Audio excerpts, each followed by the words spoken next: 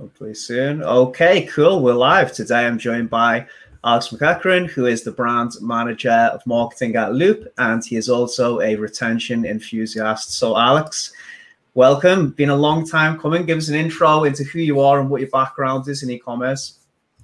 Yeah, thanks for having me. Alex McEachern, currently brand marketing at Loop. I've been doing that for almost 2 years now. Before that was helping brands build loyalty and reward programs at Smile. Was doing that for about 5 years. So I think one of my claim to fame is I've helped structure probably thousands of loyalty programs in my day. Also on the e-commerce front, I have a retention consulting firm that I work on the side as well called Spark Retention, helping brands get more out of their existing customers. And way back, I think it was in 2016, I also had my own Shopify brand. It was called Spearhead. We sold men's grooming products. So think like pomades, shampoo bars, that sort of thing. So spent the last 8 years trying to touch as many parts of e-commerce and especially on the retention side as I could. Good stuff. So you've had your hands dirty in multiple areas of the industry. That's great. First visitor, hey Nicole, hope you are well. Okay, so let's get straight into some topics then. We're going to start with what your main forte is, retention marketing. And there's obviously been like a real conscious shift, I think, in the industry the last year or two where, acquisition is probably not as lucrative as it used to be. And a lot of people have shifted their attention into looking at the retention as a way to grow healthily. So let's say, for example, you have been very acquisition heavy and you do need to start doubling down on the retention side of your business. Where do you start? It's a really good question. And I've probably talked to about 5 different brands over the last 2 weeks being like, hey, where do I start? What do I do? What's kind of the low hanging fruit in retention? And I think the answer that a lot of people don't want to hear is I don't think there is necessarily like a quick win in retention that everyone should get started with. It really depends on the specifics of like where your brand is right now, what you sell. But let's pretend we're a brand that's been really heavily acquisition focused for a really long time, and they're now starting to feel the pain. And anybody who listens to this, I bet you're in that boat in some sense. Either iOS 14 has completely screwed you over or it's mildly annoying. Regardless, the shift to retention is important. So the pillars are, I call them like loops. So if you're going to think about customer retention, everyone thinks about like post-purchase. That's where customer retention starts. I would actually argue that customer retention starts way before then. And Adam, we've talked about this on the content side. I call it the pre-engagement loop. Is not everyone's going to be able to buy from you every single day. Someone makes a purchase, you want them to come back and make a purchase the next day. That would be great, but it's not going to happen. But one thing they can do is they can engage with you and your content ongoing. And people will do that a lot of times before they even make that first purchase. So a pre-engagement loop keeps people engaged, entertained, educated while they decide to make that first purchase. If you get that loop going, someone makes a purchase, you have your post-purchase loop going. So that's like your classic post-purchase emails, SMS, even loyalty programs can play into that post-purchase loop. And then you have your advocacy loop as well. So once people have gone from making that first purchase to that second purchase, gets a little bit easier every single time, but it's a different set of tactics and a different set of strategies for getting someone to go from 5 to 12 purchases and making sure that they become a brand advocate for you who's going to help you with a lot of that marketing play as well. Interesting. So how do you not just de-risk the first purchase? How would you start to condition the customer to, focus on retention pre-purchase? Is it just a case of creating like valuable content, making sure that the UGC is prevalent? Where does it start pre-purchase? Yeah, pre-purchase, both really. On the content side, like I said, the 2 biggest things you can do with content are entertain or educate. And educate, I tend to skew towards educate from a retention standpoint is because I can get people to understand the value of my product and not just like, hey, I want this thing, I'm going to buy it. But like, okay, how am I going to use it? What are the benefits of this? What jobs is it going to help me solve if I actually end up making a purchase? It helps condition people to make the purchase for the right reasons. And if people are making a purchase because of that versus, hey, Adam, 25% off this weekend, come buy it. Now I'm starting that relationship off on a discount and I'm starting by subtracting value. Where if I'm using content, I'm starting that relationship by adding value to it. I love that. Yeah, that's very interesting, actually. And I've actually seen some data as well to show like heavy discounting front end will attract a lot of like low value buyers over time. Have you seen the same sort of things when you've looked into the data? So without doing like a big dive kind of like across everyone, like anecdotally, when someone runs a sale, you're going to see a spike in purchases that day. But when you start to look at like, let's call it like the week or 2 weeks or whatever your repurchase interval is, your time between purchases, like you're going to see a lull in between. Like you're going to see a lull after that sale. You're going to spike, get everyone in there. Everyone who is like thinking about making a purchase is going to go do it. Maybe you encourage some people who weren't going to make a purchase to do it. But then you have all those people who are going to make a purchase anyway. And you're like, oh, 25% off. They come in and they make that purchase. You've just like, I don't know, cleaned the pipeline out. You've pushed everyone through. And those people who do make the purchase on the discount, they're never going to see your products at actual full price value. When someone starts a relationship at 25% off, that's what your product is worth to them. They're not going to buy. They're not going to be like, oh, this is worth more to me now after that first purchase. So I call it like, it's the death spiral of discounting. First you do 10% off, then you do 15% off, 20, 25. Maybe you go 3 months between a sale. Next time you go 2 months. And then all of a sudden you're just perpetually discounting your products. Yeah, that's very interesting. Like you said, you'll see that lull in sales activity. And I feel as though a lot of marketers obviously use discounting and price promotions to make themselves look good a lot of the time, but they're not taking like a holistic long-term view and delaying that gratification where, as you said, the sales would have came naturally. And oftentimes, as you've pointed out, you're just eroding your margin and conditioning the customer to not buy at full price. So not to say, discounts don't have a place, they definitely do, but they're definitely grossly overused and used, I think, way too much as a shortcut rather than, as a strategic like placement in the customer journey. Yeah, you got to think of it like, I don't know. I look at like myself, like cell phone company. They always give great discounts to people who are just getting started with them. But what about me? I've been with the same company for 3 years and they're not giving me anything. So I think discounting does have a place. It's just, I don't like it as a strategy to start a relationship. Use discounting as a way to encourage people to bundle products, to increase your AOV, put complementary products with one another that are going to make people see the value in everything you offer. Like that's where you can use discounting to your advantage instead of, 25% off, come get it. I like that. So use it almost like a reward mechanism as opposed to an acquisition strategy. That's quite interesting. And we can come on to that, actually. I suppose this is like a fundamental part of rewards programs as well, and loyalty, like accumulating and then rewarding people for obviously buying from you frequently. Absolutely. And like on the loyalty side, like I'm giving a discount because there's an exchange of value rather than an extraction of value. So when the customer is just grabbing 25% off, it's like they didn't have to do anything for that. You just gave it to them. Where in something like a loyalty program or in that bundling situation, we're asking for an exchange of value. I'm willing to give 10% off or 15% off because you are going to do this thing. And it gets people more invested in the purchase decision than they would have if they just grabbed 25% off. I feel like I had to work to get something. Interesting. Yeah, really good points. Quick question from Nicole. I think quality, use, needs of product naturally without advertising driven, which has to be factored into retention, also has to deal with brands and their offerings and extensions, also bundle over discounts any day.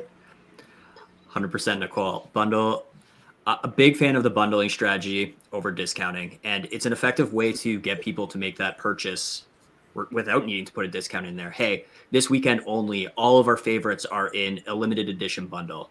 Being able to put that scarcity towards the bundle as well can really supercharge it. Yeah, I do like rewarding loyal customers with offers off bundles. I think it makes sense. This is definitely Juliana. Tell Alex I want Loop Apparel.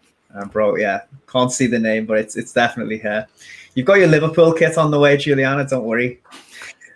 Cool. Let's move on. Then we'll go a little bit deeper. Like obviously one of the main ways you can increase retention is to build a community around your brand.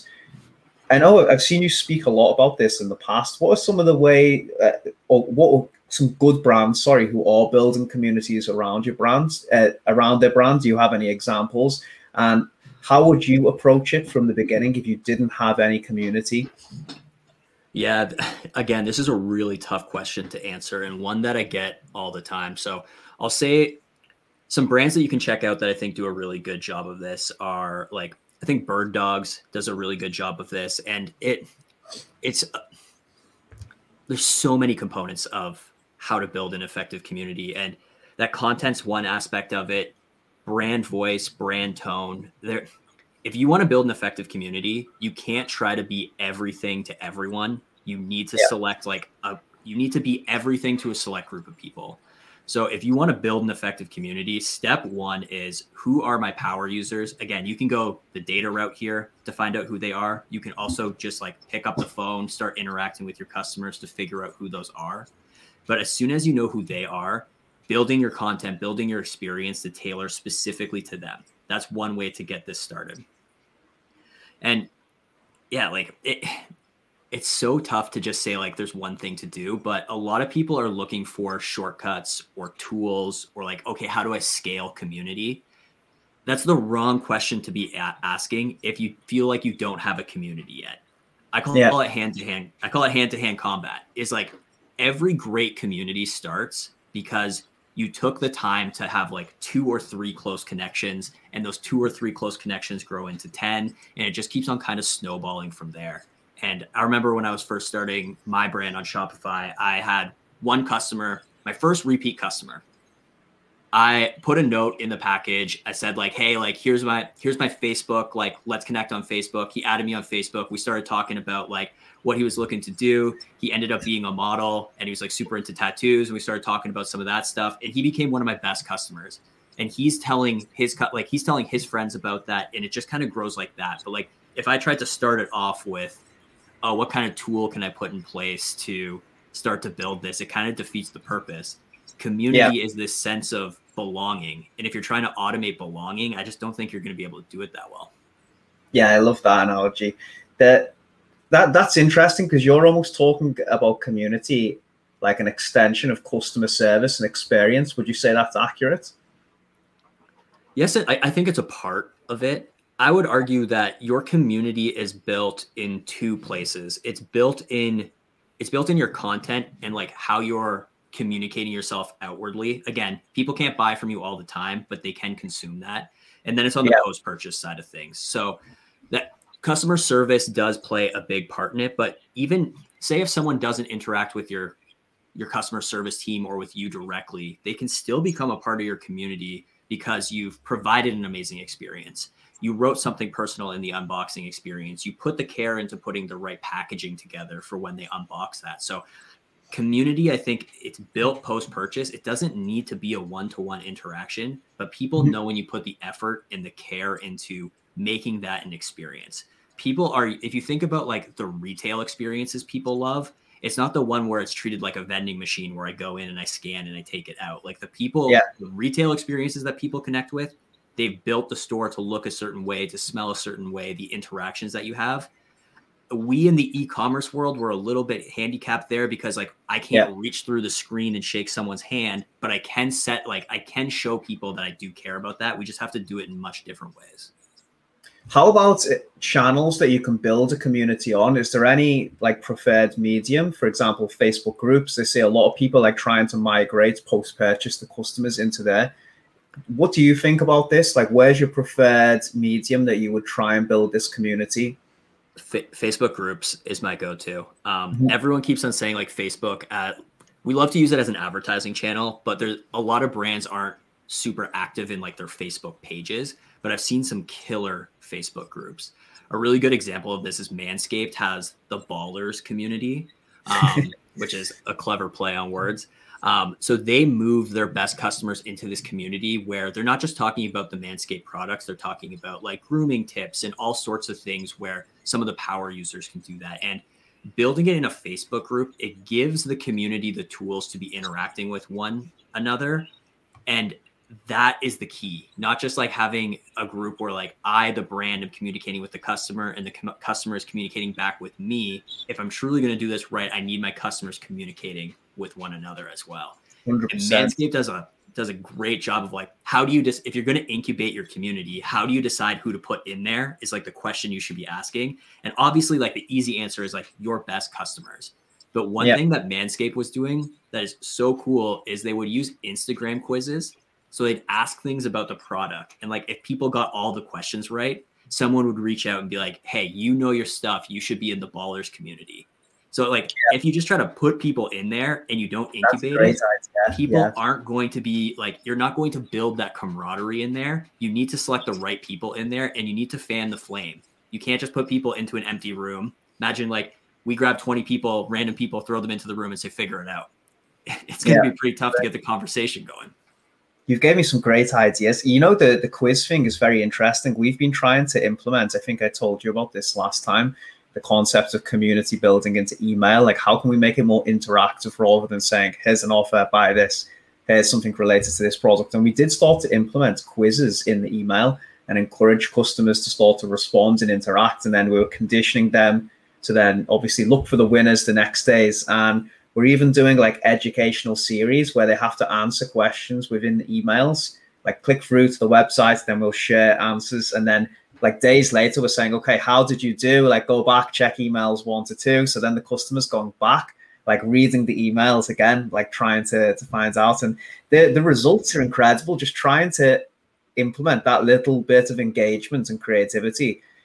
We're seeing like up to 50%, honestly, engagement increases over the previous months where we were just doing, generic sales campaigns, and the revenue is going up at full price. So it's crazy what happens when you get people to care deeply. Like you can't just always be peddling your wares. Like you need to be able to build something like that. And I love quizzes and emails, quizzes on the site. Like it's an easy way to get engagement.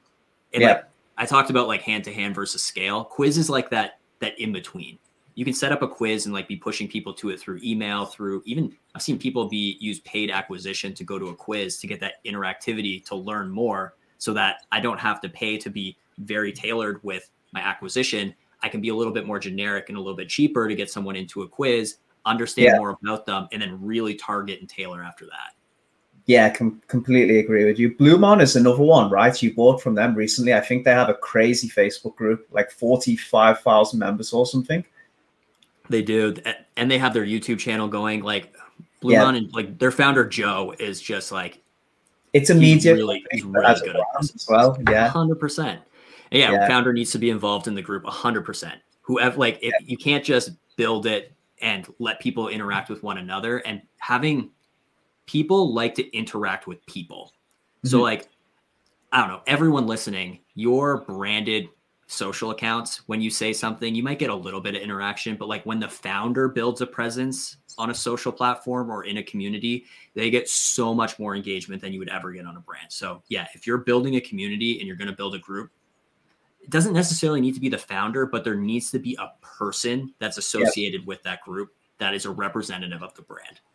I think we're seeing, aren't we, a shift in landscape where brands are having to be more forward facing. And we were talking about this just before the call. It's not just e-commerce where you can have a really powerful connection with the customers from using the brand owner and speaking to them regularly. It's in a B2B context as well. So I think buying cycles have completely changed where it's like a humanized approach from sales. So word of mouth, the consumer has more power than ever and they want to buy from trusted sources. Yeah, like I feel in the past it was when someone's ready to buy, be where they're going to buy. And that's why you saw like the rise of advertising. But today it's be around, be educational, be inspiring, so that when they go to buy, they already know who they want. Yeah, I think there's a naivety as well, isn't there, between a lot of marketers will think we can force people to buy somehow, and you can definitely incentivize people. But at the end of the day, if someone's going to buy, there's so much choice around. So thinking that by brute force, like harassing them and bombarding them, they're going to buy more and more, it's just not going to happen. They'll go to where they get the most value from. I think the reason we fall into that trap too is once you build you're going to know this more on the email side than I do, but like once you build a big enough list, it's like, oh, yeah, if I send something, I will get sales. Yes. If you play the numbers game, it will happen if you have a big enough list. And like people fall into that all the time. It's all just a numbers game. That might be true when you have a massive group to go into. Yeah. I'm not advocating for that. I hate that.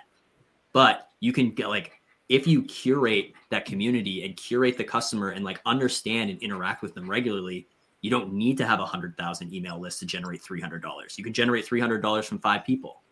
Yeah.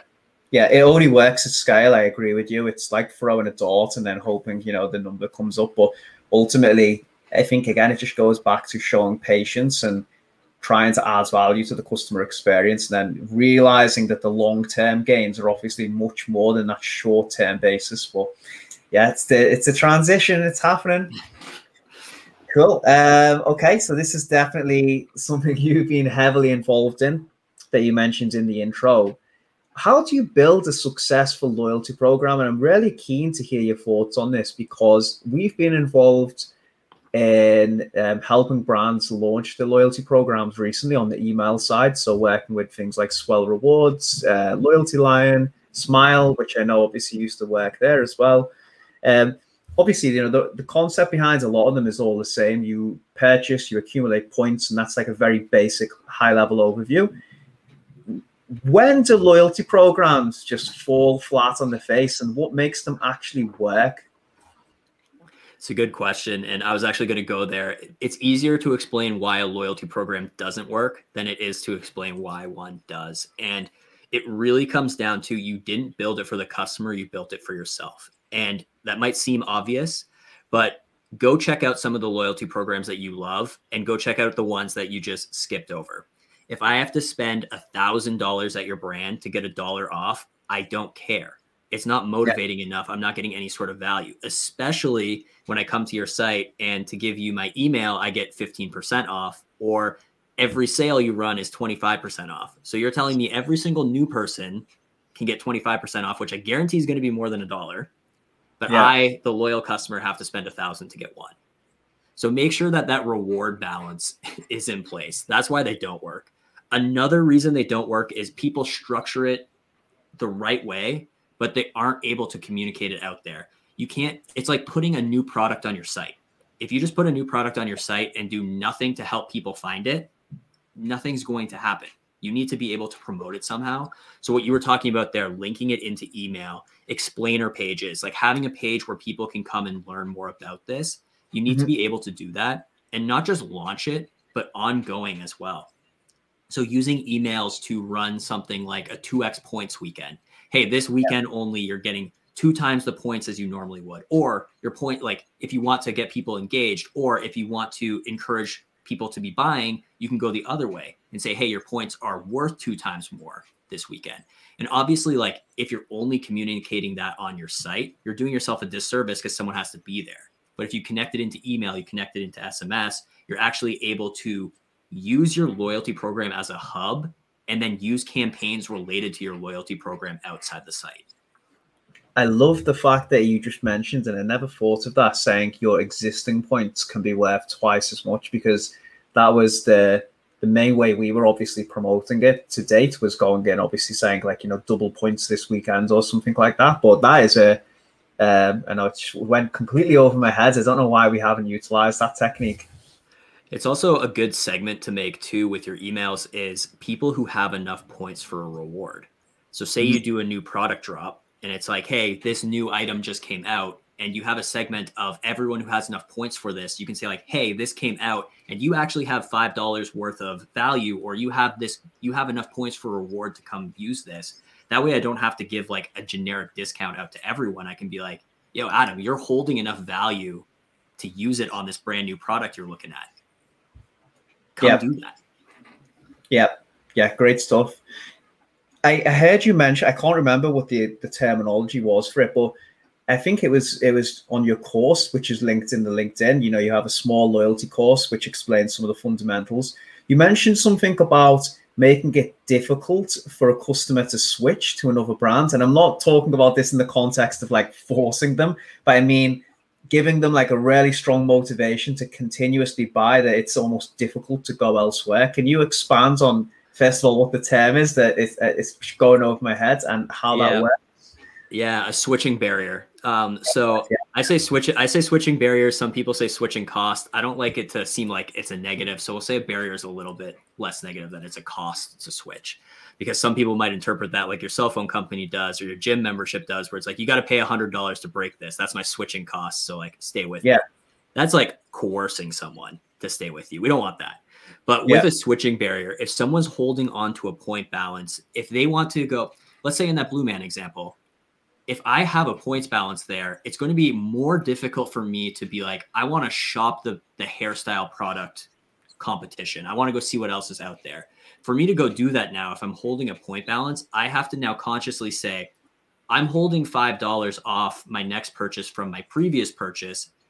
If I want to go shop with a competitor, I now have to forego that $5. Or in a better situation is if you use something like tiers in a loyalty program, and hey, someone has made it that first tier and they get free shipping and they get like additional bonus rewards there, I'm making that switching barrier even higher. If I'm in that tier, it is going to be super, super hard for me to drop like 1, 2, 3, 4, 5 benefits to go and shop with someone else. Very interesting. I've just had an idea pop into my head. It might be completely stupid, but I'd be curious to try it.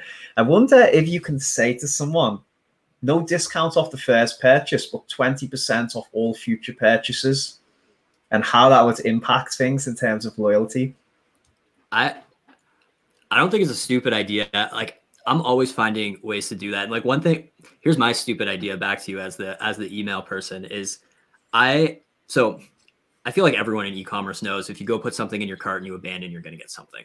And as I'm shopping, I do this all the time because I want to see what people are doing. And I'm waiting for a brand to send me a message that says something like, hey, like the first email is basically not offering a discount, but like, hey, you must have got distracted. And I had a lot of emails that have done that, but then the follow-up to that is always the discount. I would love to see a brand send me an email after that first one that goes like, hey, if you're waiting out for a discount, you're not going to get it. And here's why. We stand by our products. We believe this. Here's all the education. Here's the reviews, and like build yourself up rather than building your price down. Mate, I love it. I'm waiting to see it. Yeah, it's a great idea, especially if you have a strong customer support aspect. You can basically just go in and go, yeah, like you said, look, you know, we don't do discounts, or we only do them for like valuable customers.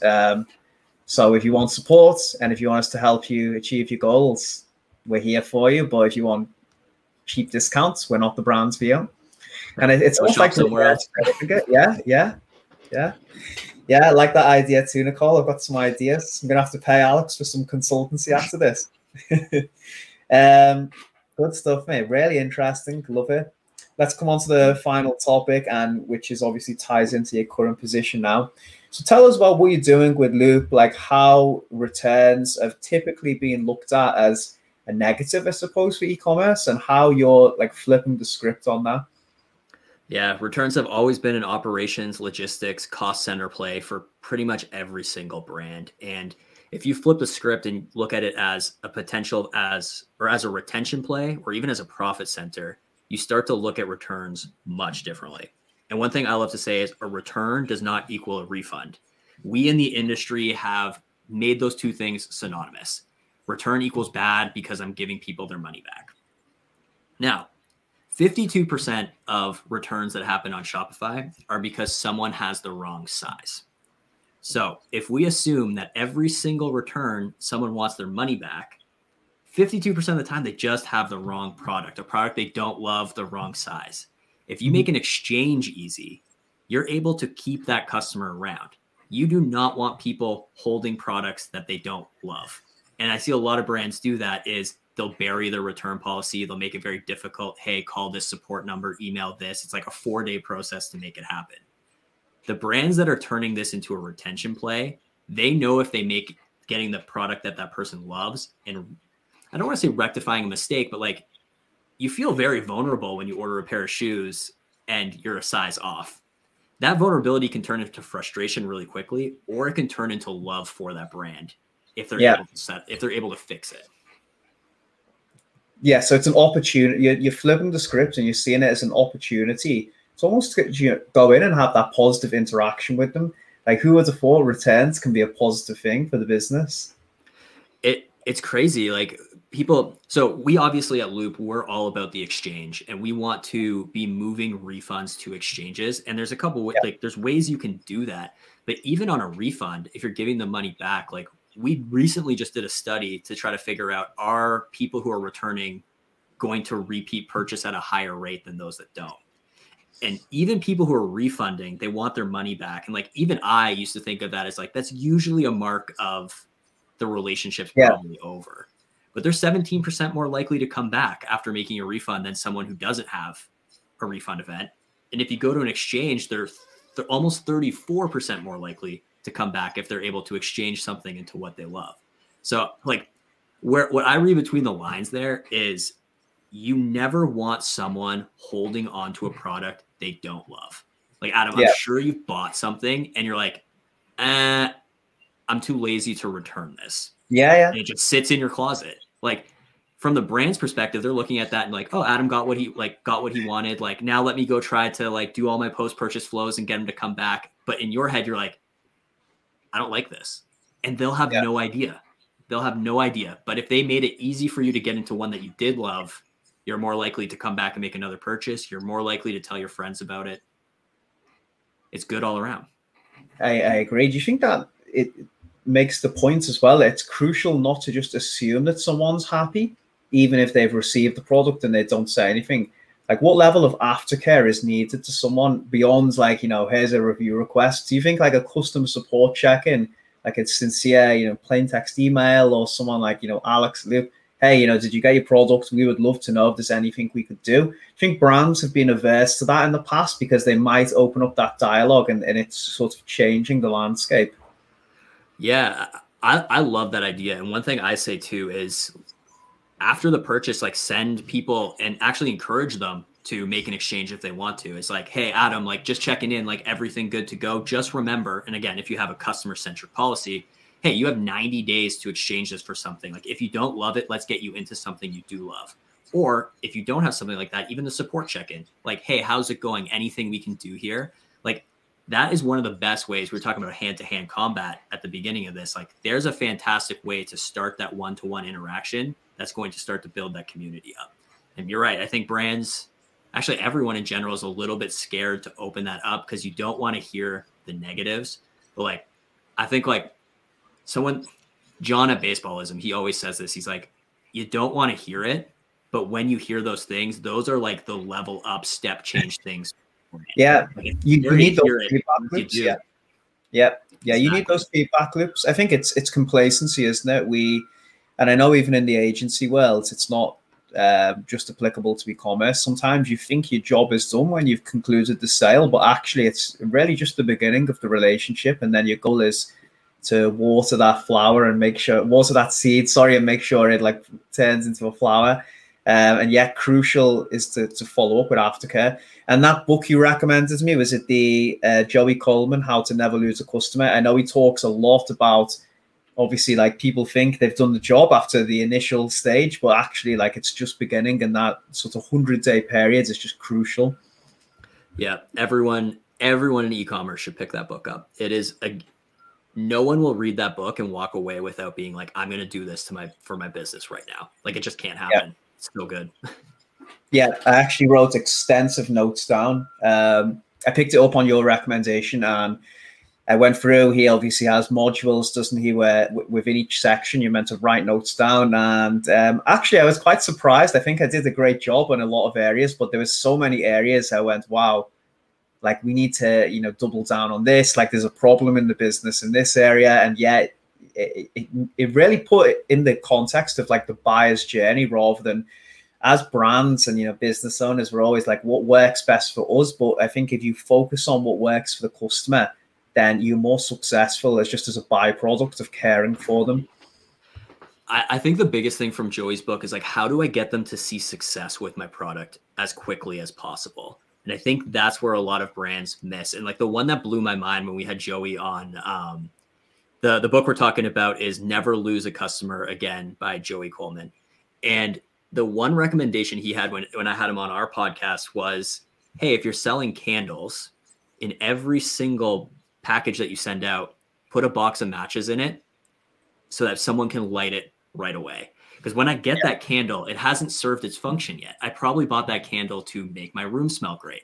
So why not give people the tools to get to that point where they feel like it's done the job that they wanted? Or like, I know you work with some supplement brands. It's like the exact same thing. I have the protein powder in front of me. It hasn't done what I wanted it to do yet. I don't feel any sort of affinity or loyalty or I don't know, anything towards that brand until they're able to help me get to what I actually bought that product for. Yeah. And that's actually something in my first ever company when I was 17 in e-commerce. So this is like obviously 14 years ago. We used to add a shaker bottle to anyone who spends over £100, so about like $120. And obviously like that was, to mix the protein powder, but sometimes like the customer was order one, and anyone who takes protein supplements will know like you go through these shaker bottles like so quickly because you never wash them out and then they stink and they can't lose the smell. But like the amount of feedback we used to get off customers where they would share pictures just of the shaker bottle rather than like these hundreds of pounds worth of supplements that they've just purchased. And it's such a simple touch. Even note, like you said something there without even realizing it. I think it's like, hey, these start to stink and like all this, like there's some other things that you can play off of. It's like, how do I get someone to value, but like show that you understand the struggle as well. Like have something in there like, hey, I know you're not going to wash this frequently. Like you might not have a like, I don't know.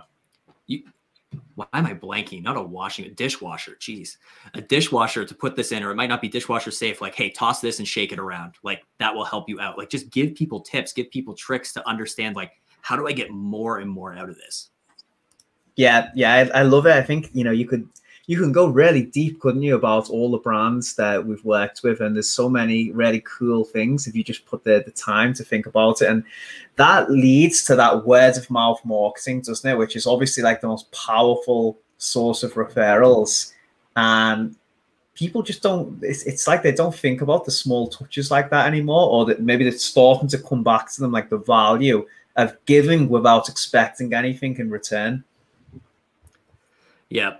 And that giving without expecting anything in return, like that, I think that's the biggest piece that we're all missing on the retention front right now. Is someone makes a purchase, it's like, okay, now what do I need? What do I need from them?